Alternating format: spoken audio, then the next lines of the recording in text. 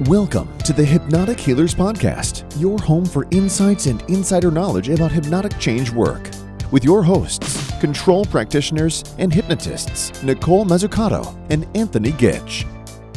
Hello, everybody, and welcome back to Hypnotic Healers. My name is Nicole Mazzucato, and as always, I'm here with my amazing host, Anthony Gitch from across the pond in Seattle. As usual, our usual disclaimer, neither Anthony nor I are doctors, psychologists, psychiatrists, or anything of the sort. So please don't make any changes to any medication or treatments that you're receiving based on the contents of this conversation. Take what you like and leave the rest.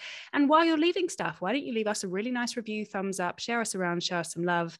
Hello, Anthony. Hello, Mr. Rory Z. Fulcher. How are you today? I'm great, thank you. And thanks for having me. It's a pleasure to be here. Thank you for giving up your, giving up some of your New Year's Day to be here to talk to us. That's absolutely fine. Yeah, great to be here. So, Rory, you tell us a bit about, I mean, you're all over the place and you've got so many things going on and websites and trainings and all sorts. How did this all start for you? Oh, how did it start? That's a good question. I definitely have a lot of stuff going on, but yeah, it started off kind of innocuously, really, in my teenage years. I'd kind of always been a fan of the stranger things in life. I quite liked horror stories and things growing up as a teenager. I used to read quite a lot, and within that, and like the films that I was watching and that kind of thing, there were lots of mentions, whether overtly or very subtly, of hypnotism and mind control, and all of those things that kind of fit into that genre. So that kind of spurred me on. And as a teenager, pre-internet kind of days, I went to the local bookshop and they had one book on hypnosis, which is the book that I started out with. And I thought, okay, I'll take this. I'll see what it's all about.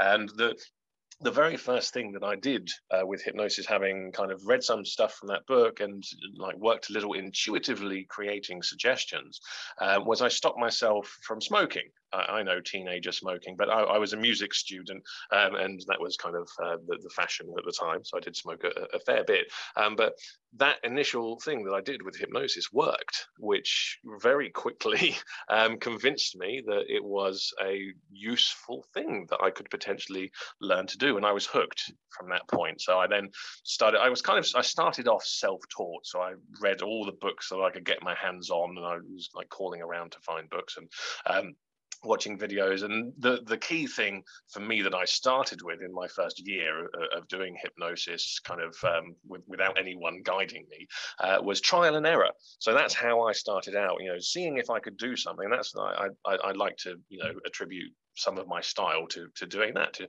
having a go and seeing if it works, and sometimes fucking it up a little bit and then changing it and making it work the next time. So that's where I started out. And then from that point onwards, started doing various different courses all over the place and helping people. So I corrected some of the things that I thought were not quite so favorable about myself. Initially, I didn't used to have very high confidence. I used to be fairly unconfident. Actually, I would barely answer the phone. I'm slightly different to that now, but that was something I dealt with very early on. And I then went from that, having helped myself, to helping my friends and family, before then seeing paying clients in my local area. But I was kind of missing that entertainment aspect of the musician side of things. Turns out I'm a terrible musician. I'm not particularly musical whatsoever. But I went on a brief stage hypnosis course, a 2-day course I think it was, with some random bloke, and then the day after I put myself out there as a stage hypnotist, and I think I got my very first stage hypnosis show the week after that. So wow. I then started doing stage hypnosis shows in private events, so birthdays and weddings and that kind of thing, all across the country, whilst building up as a hypnotherapist.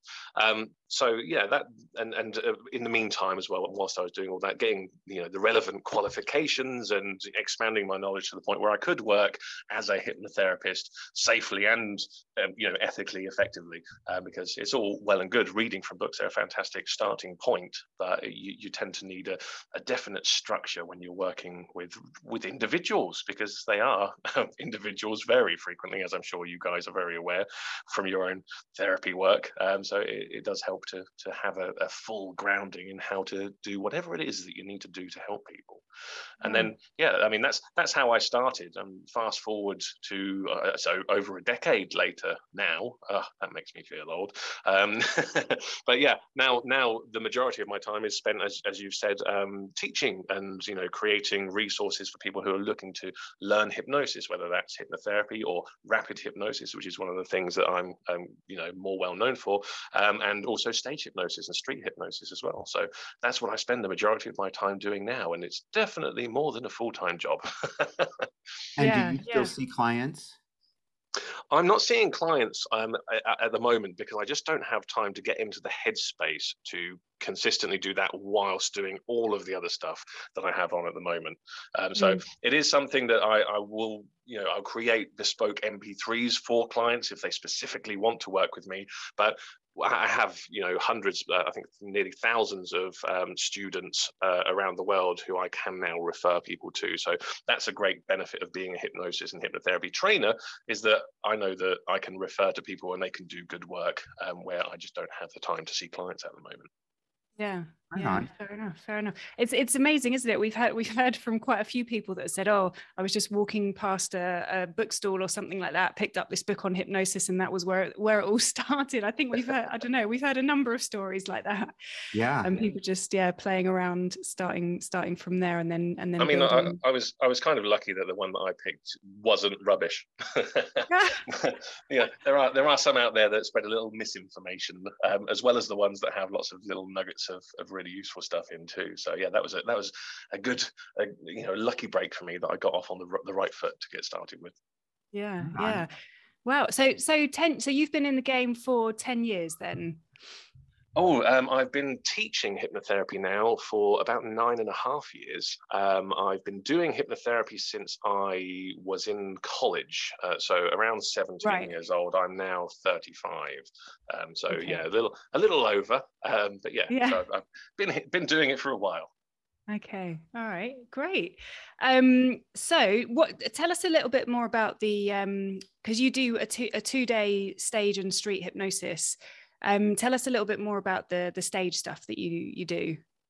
Yeah, the 2-day stage and street hypnosis course is something. It's interesting that the majority of people that come onto the course are actually hypnotherapists looking to learn how to be more flexible with their creation of suggestions and going kind of off script. And that's one of the things that even in our hypnotherapy training we're very big on, is not being tied down to a script. It's not that scripts aren't bad, because they're not. They're a fantastic learning tool and a fantastic way to get started learning the ropes. And if you want to include specific suggestions worded in a certain way, then they work absolutely great. But when a client doesn't fit that, then it becomes an issue. And obviously with stage and street hypnosis, that's something that isn't really prevalent, because you can't do a stage hypnosis show with a book of scripts in front of your face as you're addressing the audience. So it's a really good, quick way to get used to creating hypnotic suggestions off the top of your head. So yeah, for me, stage, helping people is fantastic. So doing hypnotherapy, I absolutely love it. But as I've said, for me, I like to entertain, so that's where the stage and the street side really do come in. And yeah, it's the stage and street hypnosis course is always a fun weekend, learning rapid inductions on the first day and suggestibility tests, and then actually hypnotizing people and having some fun on day 2, which is far beyond what a lot of people have ever done with hypnosis. And a lot of hypnotherapists I know from my own personal experience when I started out want to do the more sensational stuff and to see how it works and to see what they can actually do with hypnosis when they're not necessarily in a therapy setting. So I like to kind of provide a platform for people to do that, but to do it in a safe and controlled environment, because I'm there and I have limited numbers, so we can oversee what everyone's doing to make sure it all goes safely and smoothly and everyone has a good time. I don't know if that answered your question. Yeah. I do like to ramble on a little. Do you still do shows? Again, the same with therapy. I just haven't got the time to. If I do the stage side of things, if I do the therapy side of things, I need to immerse myself in it. I can't kind of half-ass it, unfortunately. I frequently have people inquiring, and again, it's one of those things that I've trained so many people. I just send that inquiry off to my stage hypnosis students, many of whom are the successful stage hypnotists across the UK and some around the world as well. Yeah, nice. If I had more time. Yeah. So your what's the word? Your diploma course. Do you include any of the stage stuff in the diploma course, like more of the kind of playing around and suggestibility and things like that? Is any of that included so that your students sort of get to play around with that and experience that as part of their learning? Yeah, I mean, with every kind of hypnotherapy, course that we teach is not. We have a couple of other courses as well. The diploma course, as you mentioned, is our main one.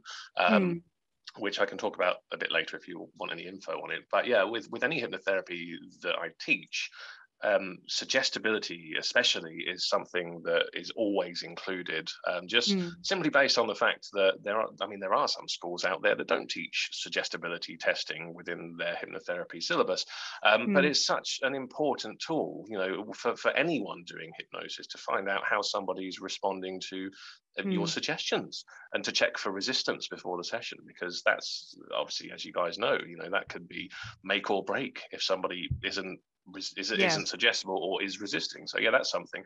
In terms of the fun stuff, we don't necessarily include going out and doing like street hypnosis demonstrations, that kind of thing, but what we do transpose over is the flexibility to develop suggestions, and also to work with groups of people as well. That's something that we teach on our course, just like with a stage hypnosis show, hypnotizing multiple people at once.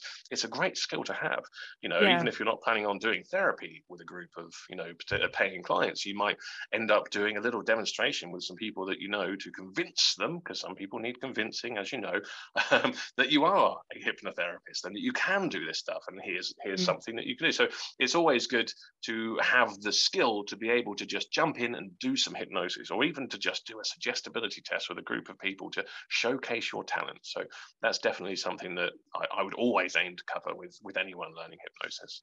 Absolutely. And you're right. There are a lot of courses out there that I know people, hypnotists that have left courses where they spent $4,000 or $5,000 and more. And if you ask them to demonstrate hypnosis, they can't do it, not with any confidence, and certainly not right out of class. Sure. Yeah. That's one of the great pieces of feedback that we're getting from the majority of our graduates, and and some of our graduates have been and trained elsewhere and spent thousands of pounds or dollars, like you said, on training, and can't hypnotize, or they don't feel confident doing hypnosis. And it's more than just a theoretical practice, which some training schools just don't seem to understand. It's kind of like if you were learning to drive and only taking your theory test. Can you then go out and get in a car and drive? You're probably not. You right. end up causing some trouble, so you need to have that practical element as well, and to build your confidence actually doing it whilst under the tuition of someone who actually knows what they're talking about, and that's what hypnotherapy, especially in the UK, I know it's different state by state in the US, but in the UK it's relatively unregulated, and that's in some ways it's great, because I wouldn't have started out as a hypnotherapist necessarily if it was regulated, because I'd have had to then go and fork out a load of money to do a training course that I didn't even necessarily know whether I'd be able to do it or not. So in that way it's good, but on the other hand, there are quite a few hypnotherapists out there with minimal training, some with barely any training, who aren't necessarily doing the safest work.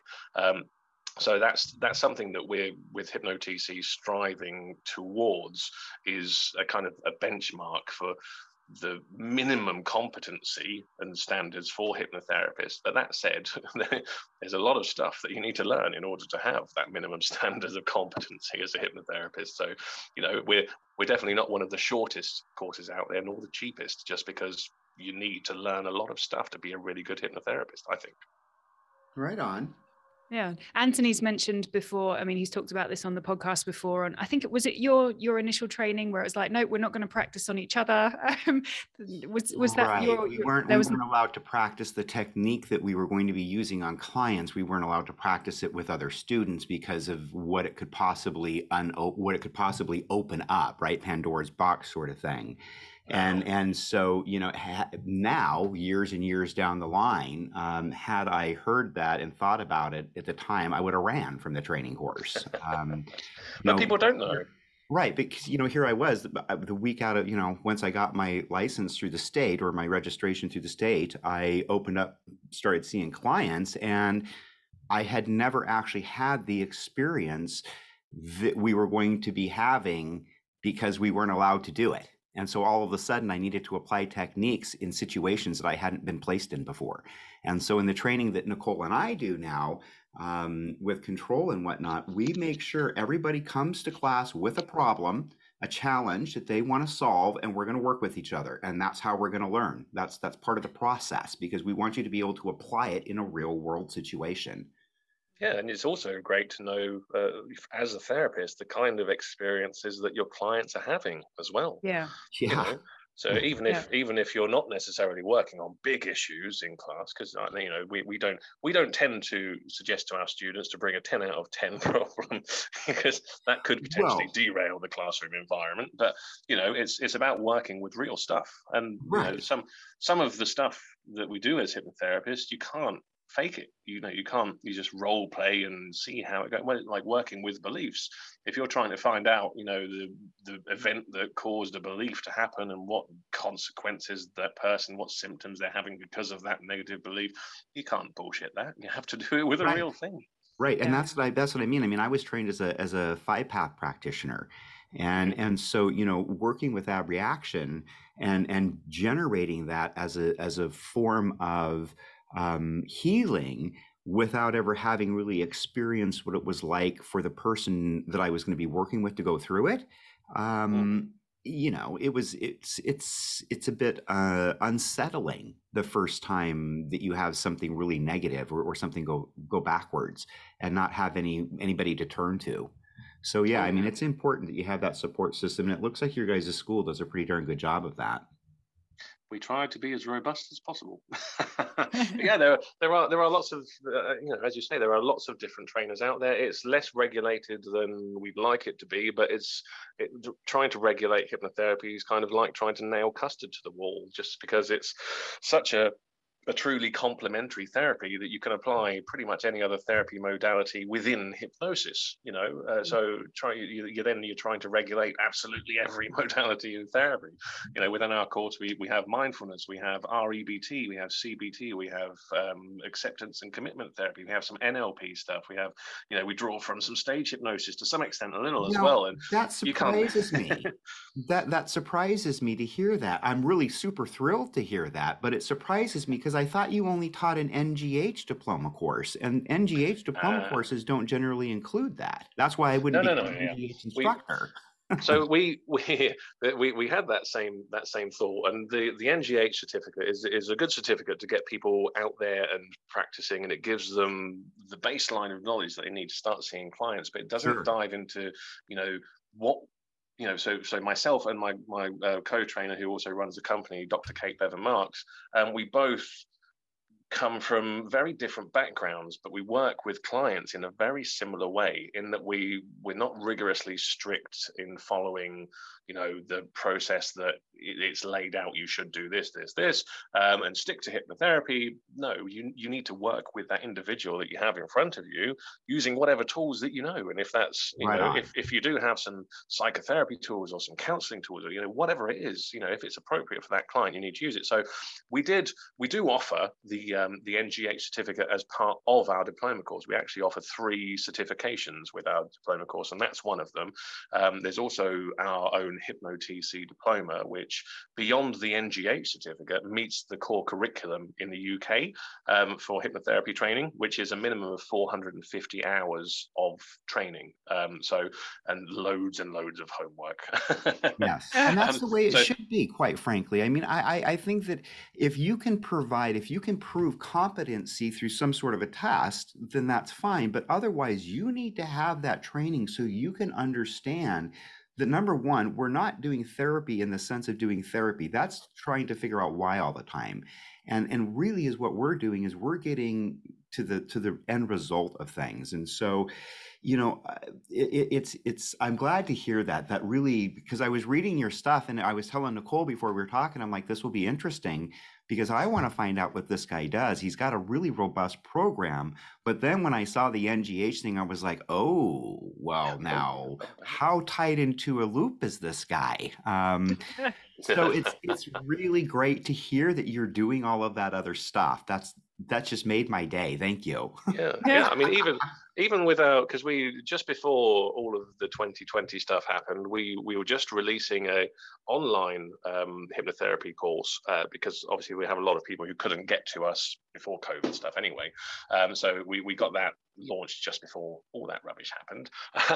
But even that, so that the certificate you get with that course, that's the NGH certificate, but our course goes way beyond the NGH, just because, so long as you've covered all the required material, there's no roof on it. You don't have to stop at that point. I mean, there are a lot of trainers who do, and there are some NGH trainers who read from the NGH manuals throughout their courses. I have heard.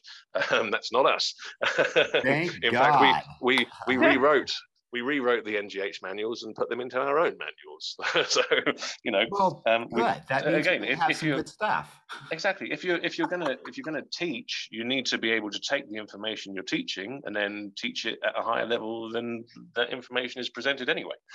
So that's what I think. Right so yeah, on. but again, it's all about giving hypnotherapists the flexibility to work with absolutely anything. And even our course, but any hypnotherapy course that someone goes on, that's not going to be it for that hypnotherapist. They need to keep learning, as with any profession. So that's kind of where we're coming from. We're not precious and say, oh, you've learned this, now go and do just this, which again, some schools just do that.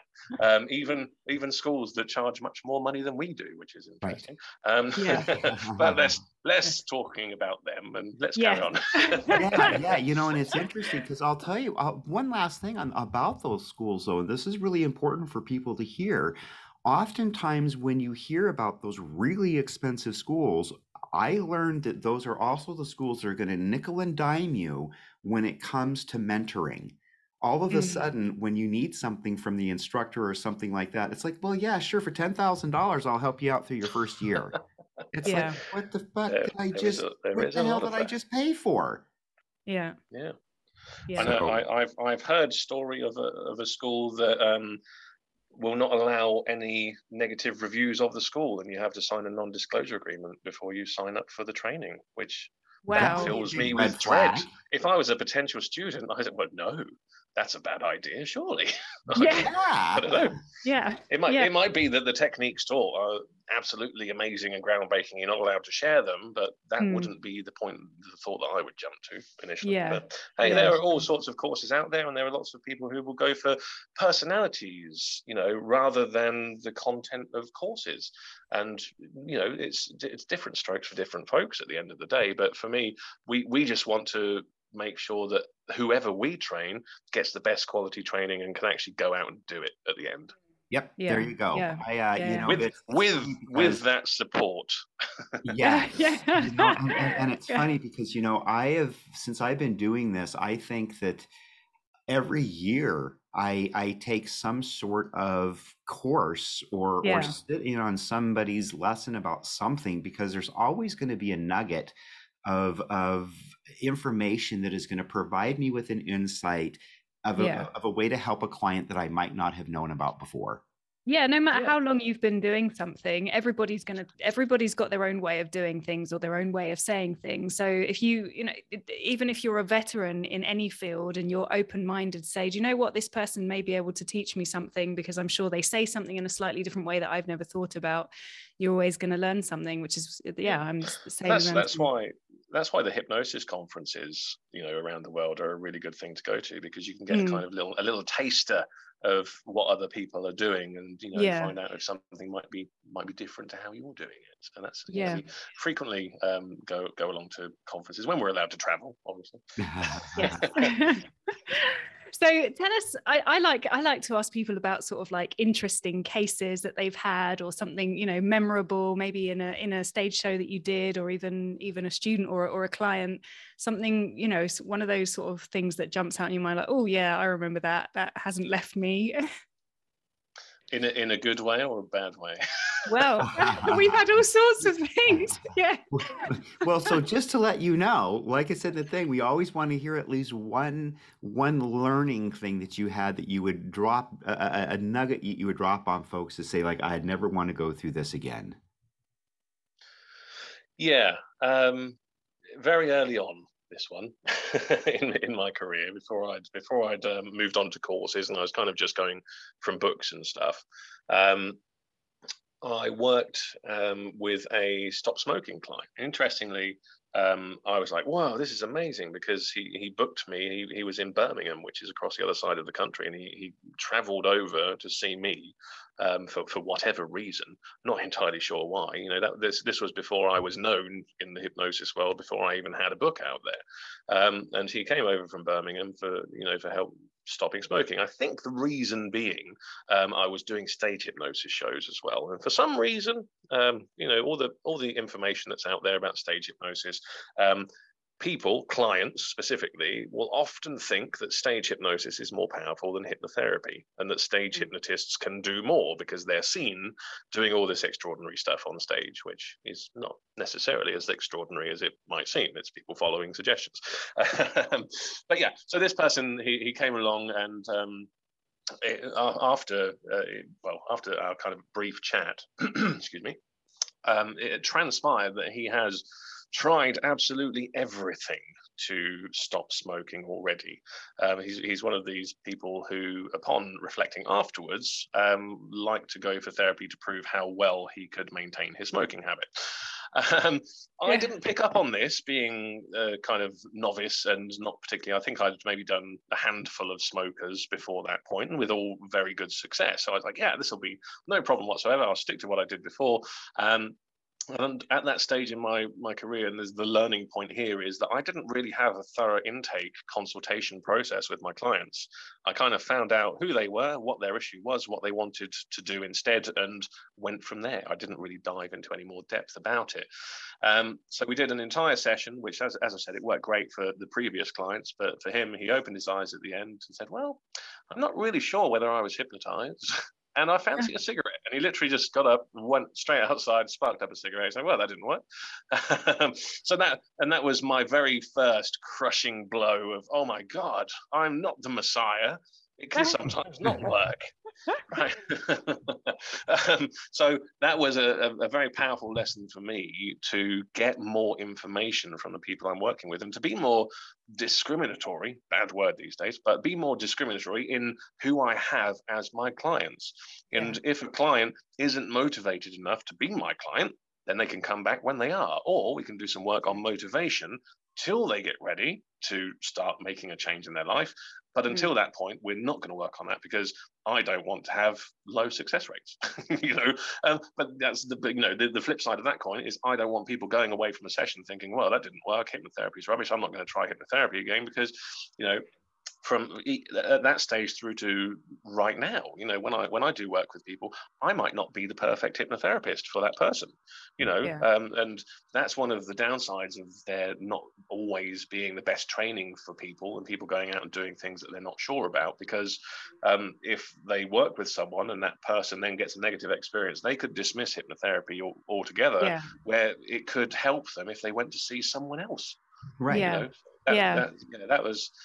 That was a very interesting one for me, and definitely since that point, and I got more information from my clients, it didn't happen as often, barely at all. So that would be my story that made me cringe. Yeah, our friend Tim Box, because he started out as a plumber actually before getting into hypnotherapy and hypnosis, and he says, you know, people will be very quick to write off hypnotherapy if they have a bad experience and completely just shut it down. But it's not, you know, nobody's ever going to sort of write off a plumber, because you're always going to, nope, I need a plumber, so I'll call a different plumber. Yeah, I'll get a better one. exactly. But they'll be very quick to write off hypnotherapy as a means, as a what's the word that I'm looking for? I can't. Yeah, as a means. Yeah, 100%. So yeah, I can't. Now she's Did you have a little brain fart then? Yeah, just complete. Yeah. She spent 8 hours in an airport the other day trying to get home. Yesterday. Yes. Yeah. I do not envy that. No.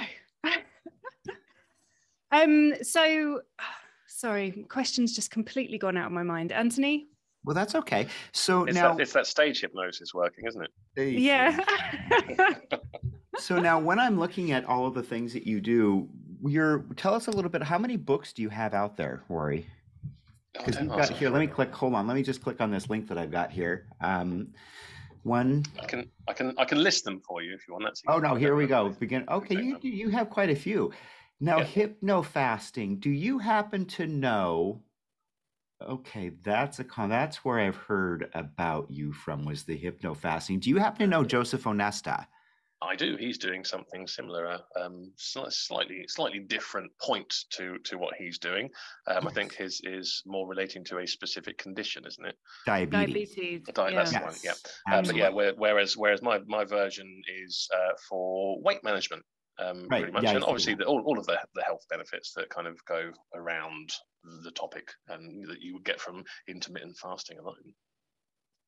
Right on. Yeah, I was looking at that, and that's where because Joseph and I had a conversation about you at Hypnothoughts last year, because his book was there, and then somebody asked about mentioned you, and that's the first time I had heard about you, now that I think about it, because then Nicole brought you up, and I'm like, I've heard about him, I think, because I'm still so focused on all the things that I'm doing that a lot of the UK stuff was kind of I was oblivious to for a long time, until I met Tim and then Howard Cooper and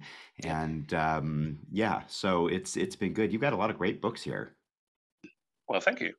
Much appreciated. Yeah, I get fairly good feedback on them. The hypnofasting one is going really well, and it comes with a free MP3. So it's not for hypnotherapists necessarily. It's more for a client. Right. However, as a hypnotherapist, and a few therapists have told me that they've taken a load of, as you said earlier, nuggets of information that they can then go out and apply. It's something that I'm considering creating a course for at some point to teach that model. But I don't tend to like too much teaching models, because people can get stuck in models and then they think, this is all that I ever need, but it's usually not.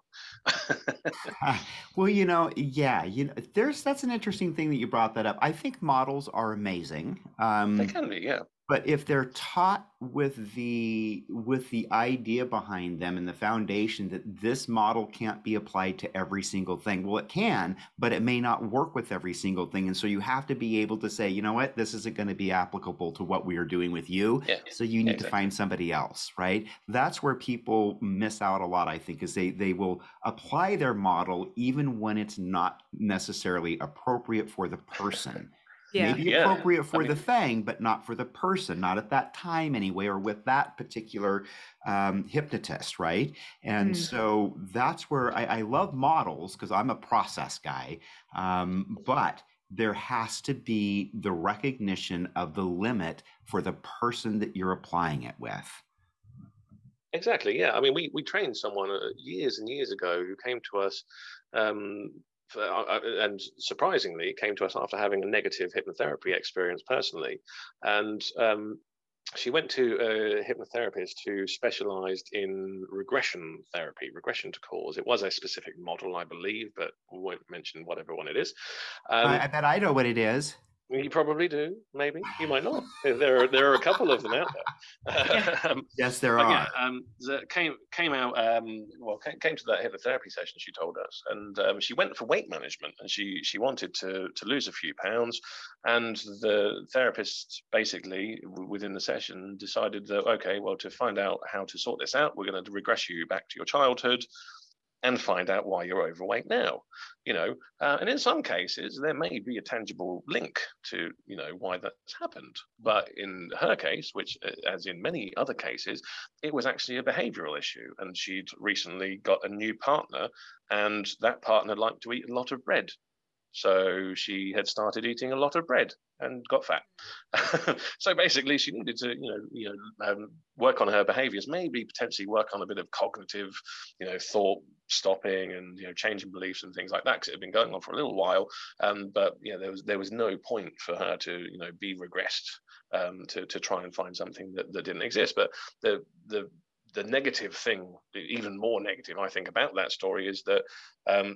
The hypnotherapist was very protocol based and was running to a certain time because they had another client, and they literally woke her up in the middle of an ab reaction and kicked her out of the office and said, okay, I've got another client now, and she had to phone her partner in tears to come and pick her up because she couldn't drive home. That's terrible. What the fuck are these people doing? Like, oh my gosh. You can't do that as a therapist. Like, it's absolutely ridiculous, So for me, yes, models are great. Like, regression is fantastic. I would probably say in all of my clients, I probably use regression about 20% of my clients, maybe less, because you generally don't need it, Right. because it's a great model, but it's like using a sledgehammer to bash in a nail, It doesn't necessarily need to happen. I like that analogy. Yeah. Yeah. So sorry, I derailed the topic again. Sorry. No. And that's isn't it interesting? Oh God, that's terrible. I couldn't imagine doing that, waking somebody up in the middle of the session, in the middle of an ab reaction, like, okay, it's time to go now. I've got somebody else. Yeah. I mean, again, if they're not taught how to. Sorry, go ahead, Rory. I say if they're not taught how to deal with it, then maybe the hypnotherapist was just so uncomfortable that get out, I can't deal with it. Yeah. Yeah, that's shocking, really. And that's the sort of thing that you were talking about before. We need to protect the profession. As professionals, we need to protect the profession by being good at what we do and being able to manage any situation that comes up, especially with what we're, the tools that we're choosing to use with any given client. You need to be able to manage the situations and whatever emerges from that. Yeah, I mean, it's unlike every other every other therapy that's out there, well, the majority of them, hypnotherapy has an added impediment in that we have all of the negative press for hypnosis and mind control to fight against. So it's sometimes an uphill battle with certain clients. So yeah, it doesn't help if we've got hypnotherapists out there who are doing shit like that. Yeah. Yeah. So I had somebody come to me and as what they were doing, he told me, he says, I believe that it works. He says, but I don't believe in the people that I was working. He says, I feel I've got a real distrust.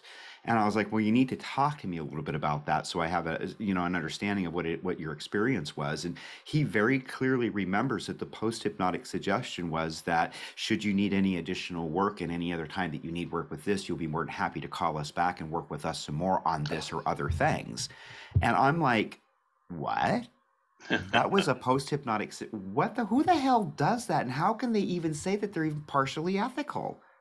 I mean, well, maybe they think that people in hypnosis won't pick up on that kind of thing, but they do. Then that shows you what they know about hypnosis. Yeah, and even if that person did a great hypnotherapy session, by including that statement in there, they could have completely wrecked that entire session for them, and that person just gone, yeah, no, I'm not going to listen to any of what you just said because you're a sleazy salesperson. Exactly, and then they ended up in my chair, right? Which is better.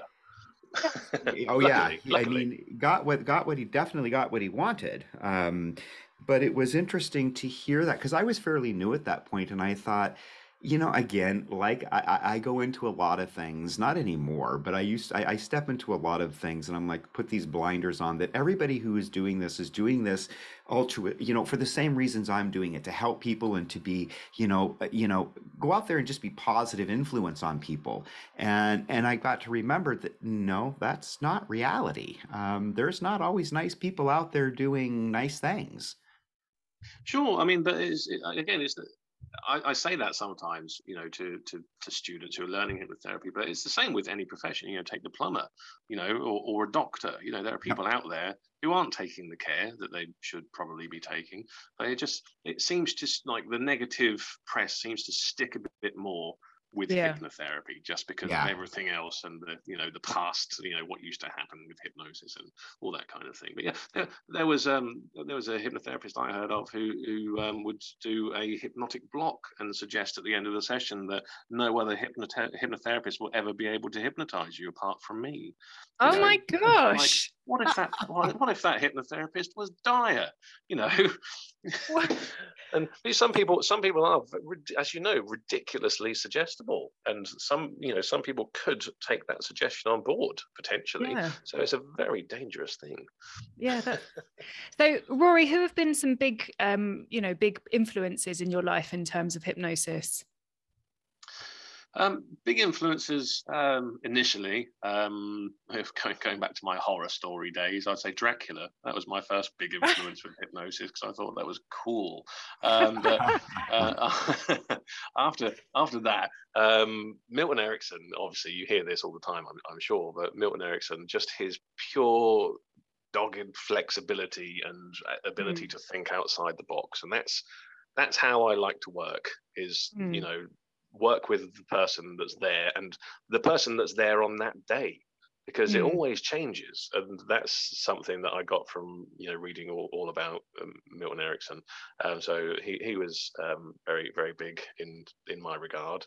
Also, from the stage hypnosis side of things, one of the earlier books that I read was Ormond McGill's Encyclopedia of Stage Hypnotism, which is a huge book, and some of it is slightly outdated, but I got a lot of really good stuff from that. And he did awesome stunts. He'd rent out an entire shop window in a huge city and have it plastered with advertising, and have a woman hypnotized in a bed saying, I'm going to awaken this woman, she's hypnotized, I'm going to awaken her at my show this evening, come and see, it's at this theater. All of that kind of stuff that really it really piqued my interest, as people doing things differently to what everyone else was doing. So that's great. And there are loads of figures from the past that are really interesting. The hypnosis being used for surgeries and to remove massive tumors. I can't remember the name of the guy. What was his name? It begins with E, maybe. I can't remember. I'm terrible for names. But yeah, there's and I mean, even like fast forward to nowadays, there are some people in films doing hypnosis that I think, wow, that's pretty cool. I like, there's Now You See Me. And where Woody Harrelson played the hypnotist, and he did a little bit about, I think he was just in an airport or something, and he was hypnotizing a wife, and his husband was there, and he's trying to extort money, which obviously we wouldn't do with hypnosis. But the way that was executed in the film, like, I was like, well, that could work. If you did something along those lines, they're not far off the mark. So it's not something that I would necessarily ascribe to, say, oh, that he's absolutely fantastic, I'm going to model myself on him. I just thought he was a figure that I thought was quite interesting from a film, as opposed to many films out there where they're showing hypnosis in a less pleasant vein, like in Get Out. That was one of the films that was out recently that was a little more sinister with hypnosis in it. Yes, we've had a couple of our guests that a couple of Black hypnotists, and we're like, what is that movie? And they're like, that movie fucks it up. They've all agreed that movie has not done them any favors for building up the love of hypnotherapy in the Black community. I mean, in many non-white communities, from my own experience, it seems to be a bit of a harder sell. Yes. Whether that's religious or cultural implications. But yeah, it's just, that's an interesting thing. Yeah. So yeah, they're again, if that's then affecting them further, then that's a bit unhelpful, I suppose.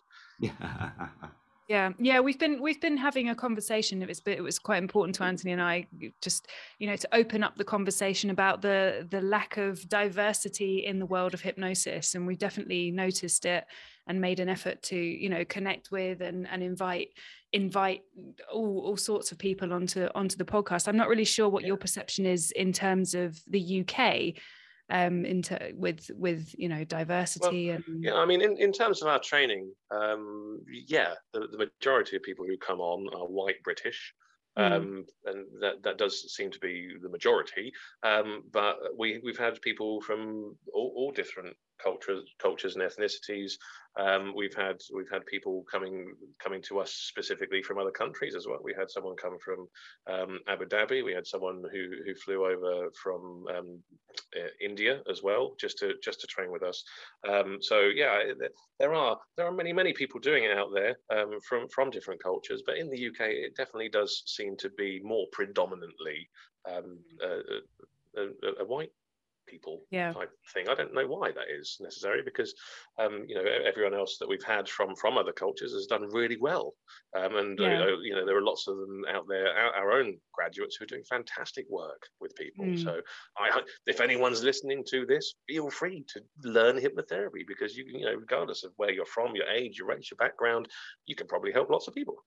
Yeah, I get behind your message. It's interesting to hear you say that, and I saw this on your website, and I'm just curious. So you guys are okay with working with people as long as they're going to be 18 by the time they get their certification, and I think that personally, I wonder if someone who is that age can help people that are twice, 3 times their age, if they just don't have the life experience, because they've got a different perspective, right? There's nothing. They do have a different perspective, which is going to add to it. But I still think that there's a lot to be said for life experience. There is. Yeah, no, I mean, I agree there. When I started out, as I said, I was a teenager, and that's true. That's true. Not many people. Dan Candell. Not many people would believe in me as a hypnotherapist when I was a teenager, and so I probably had less clients than I could have if I'd started out when I was older. And as I grew older, into my early 20s, I started to get more clients because people would take me more seriously. But that said, there's nothing stopping people from using their age. We had a student, like you just said, who qualified and when he was 18, and he's gone on to do masses of work with people. I think he's worked with British Airways, helping people get over flying phobias, and that was before he was 20. So it's definitely something that you can do. But as with anything, it's how you sell what you're doing. That's an important factor as a therapist. Not just learning the therapy, but learning how to market yourself as well. And that's something that we aim to. I don't know if you guys teach, but we aim to teach people how to put themselves out there, as well as how to do the stuff, how to find the people to do it with. And I guess I hadn't thought about that piece of it, that there are a lot of things that I do with people that I could have done. I guess I think of myself as a 20-year-old and how fucked up I was, and I'm like, I can't think of myself helping somebody else. I mean, I thought that I had all my shit together, right? But but now that I look back, I'm like, dude, man, what the hell? But isn't it amazing? Wouldn't it? I kind of look at people like Rory and Dan Candell and Scott Jansen, all these people that have come to us and said, oh yeah, I started off as a teenager, and you just think, wow, isn't that amazing? The amount of work what you would have done on yourself as you grew through that and had the tools and all of this learning experience. And then you're able to take that over to other people. I just think it's amazing. So by the age of 23, I was perfect. You're right. Not right. Well, the thing about it is, and it's like, I forget about that sometimes, because if you're doing this and if you're that age and you're throwing yourself into it, think about the amount of passion and the energy and drive you have at that age. So that is going to push you to probably do it a little bit better, because you got to prove yourself that much more. I hadn't thought about that. That's why I like to have these kinds of conversations. And you can also jump into your own niche as well, because a lot of teenagers aren't necessarily comfortable working with older therapists. Yeah, So, that's true. we've had a couple of people who've gone on to work, with people their own age, just because they have that initial age-based rapport. So there are many ways to look at it. Yeah. That's and that's one of the reasons that I love to have these conversations, and why when I see something that I go, huh, I need to have a better, I need to have a larger scope of understanding of this. And there was some things that were brought up just in that small conversation that I was like, oh yeah, duh, there's a lot of good reasons to have an 18-year-old out there doing it. Rory, I've got one final question for you. You've Sure. got the 2-day stage and street hypnosis, and you've got the 1-day rapid hypnosis training. What's the difference between the two? Oh, yeah, good question. Well, basically, not necessarily all stage hypnotists use rapid inductions. They tend to use elements of rapid inductions, unless you see the American, high school shows where the guy's just walking along a line of students going sleep, sleep, sleep, sleep, and pulling their arms and shaking their hands and all that kind of stuff. In the UK, people are not quite as receptive on stage shows. Depending on the group, depending on the event type, and all of these other factors. So. It is an element that is taught, but within my stage hypnosis weekend, you learn how to do that, but also how to do a group, progressive style hypnotic induction to hypnotize everyone at the same time, which, again, both of those things, even outside of stage hypnosis, are fantastically useful tools for any hypnotist to have, whatever you're planning on doing with hypnosis. So that's part of it. But yeah, the first day of the stage hypnosis training is the same as the 1-day rapid induction course. I see. The 1-day rapid induction course, basically whoever comes along, and people come along with absolutely no hypnosis experience whatsoever. So some of them don't even know who I am. I don't know. I had no idea how to get there. They just turn out and go, oh yeah, I came for a day out. Let's teach me some hypnosis. So I start everyone off from a kind of a blank slate, as it were, and cover the basics of hypnosis, and even sometimes have hypnotherapists going, oh, well, I didn't think about it like that. So it's always good to, get those little nuggets of information potentially. And then, we cover how to do suggestibility tests, how to do suggestibility tests with groups of people or a one-to-one basis, how to do rapid inductions and hypnotize people fast within a couple of seconds even. And then lots of physical, tactile, hypnotic deepening approaches as well that work fantastically. And then the whole afternoon is spent just hypnotizing people, in and out. It is absolutely fantastic. And people leave feeling thoroughly hypnotized, which is great. And then, so the 2-day one it has all of that stuff. And then on the second day, it's all about how to formulate not a stage show, but how to formulate how to do something fun with hypnosis. So what you need to alter about your pre-talk, and how to deliver a good pre-talk to make sure people are receptive to hypnosis. And then how to develop fun suggestions, and to make sure that they're appropriate and they're suitable for whoever it is that you are hypnotizing, because some people have very interesting ideas about what is suitable. I had on my rapid induction day once, very early on, I got people to create their own rapid hypnotic deepener, and I had somebody send their client in their imagination into an elevator which went down from the ground floor down to the basement, and then down again, relaxing more, down to the sub-basement, and then down to the fiery pits of hell. Oh, which, not necessarily quite, so appropriate. So people will come up with interesting ideas. On one stage hypnosis course that we ran like 3 or 4 years ago, I noticed over in the corner of the room, it was a relatively large room that we rented out for it, that there was someone kind of just swatting around in the air like there were flies or something. And I kind of jogged over and I said, "Oh, what are you doing with him? What's going on here?" He's like, "Oh yeah, he's being attacked by wasps." And I was like, "What? Why are you doing this? That's absolutely ridiculous. Stop." And I took the suggestions away and relaxed him and calmed it down. And so it really does require, when doing stage hypnosis stuff, just a little bit of logic, a little bit of common sense, and that tends to get you a long way. And the majority of people who come along have more common sense, and they do things that are fun for everyone. And that's one of the things that I'm trying to help people kind of get away from, is the old idea of stage hypnosis making fun of people, because that doesn't work for me. No. It's the old kind of gentleman's club stage hypnotist getting people to hump a chair and everyone just laugh at them. That doesn't really work. So my the way that I do hypnosis is I want everyone in the audience to have a great time, but I want the people who are up on stage to have the best time. So that they then go away and they tell their friends. They say, "Oh, it's a brilliant experience being hypnotized," and then they'll come to me and they'll buy more of my stuff. So yeah, it's again, it's just it's all about giving people a really positive experience, regardless of what kind of hypnosis that you're doing. But yeah, my if you don't mind me plugging, my next stage hypnosis course is on the 18th and 19th of June in London Embankment. We do it at a 5-star venue, so it's really nice. But yeah, anyone's welcome. You don't need any stage hypnosis experience whatsoever. And I also have 1-day rapid induction courses throughout the year too, but I think the next one may collide with when this is being released. So the next one will probably be in September at some time, but the dates and stuff are on my website. So yeah. So when are you thinking about doing your next stage one? You said September? June. In June. Yeah. Well, I know, but June, and then when's the next one after June, that? And then after that, I tend to do the stage ones twice a year. So the next one will probably be in November or December. Because I'm going to be in the UK at the end of August, first part of September.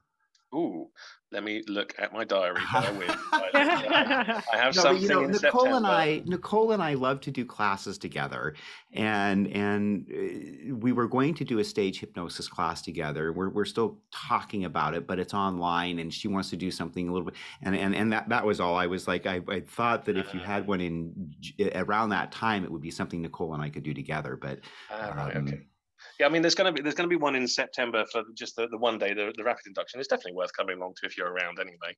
Right. It'll either be the first weekend in September or likely the third weekend in September. So, but that's not. I think the first one works better for Anthony. Yeah, probably does. Anyway, Rory, thank you so much for your time, for being here, for your generosity, your wisdom, your knowledge, your kindness, and everything. We've really enjoyed talking to you, and so grateful for you being part of this episode. Yeah, it's been a pleasure. I appreciate it, just because I told Nicole before we started, it's like, I'm going to ask this guy some hard questions maybe, because I'm that way. I'm extremely opinionated, and I love to hear how people do their work. And there were some things that I was like, I want to pick his brain about this. And you were really awesome with the way that you responded. That just made my day. So thank you for joining us. Yeah. I mean, if you want to have me back and ask me harder questions, it's all good. Excellent. Yeah, maybe 2023 on the 1st of January. Yeah, why not? Yeah. No, thanks, guys. It's been really great chatting to you, and it's always nice to speak to like-minded individuals. So it's been a pleasure. Absolutely awesome. Thanks so much. It was good to get to know you, Rory. Thank you very much. I very much appreciate it. Have a wonderful New Year, sir. Cheers, and you, Anthony, and see you, Nicole. Take care, Rory. We'll be in touch. Take care. Thanks for listening to the Hypnotic Healers Podcast. Don't forget to leave us a review and follow us on Facebook. You can also join our mailing list at hypnotichealers.com.